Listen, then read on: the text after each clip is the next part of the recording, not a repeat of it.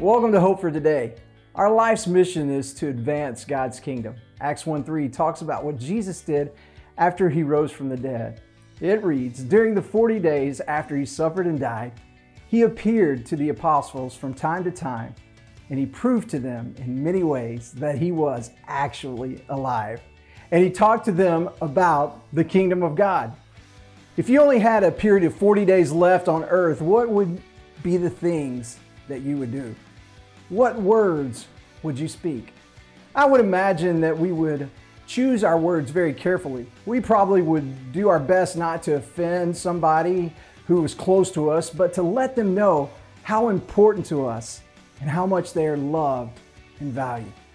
Jesus knew he had a limited number of appearances and time to spend with his disciples, so he did what most of us would probably do. He talked to the disciples about what was most important.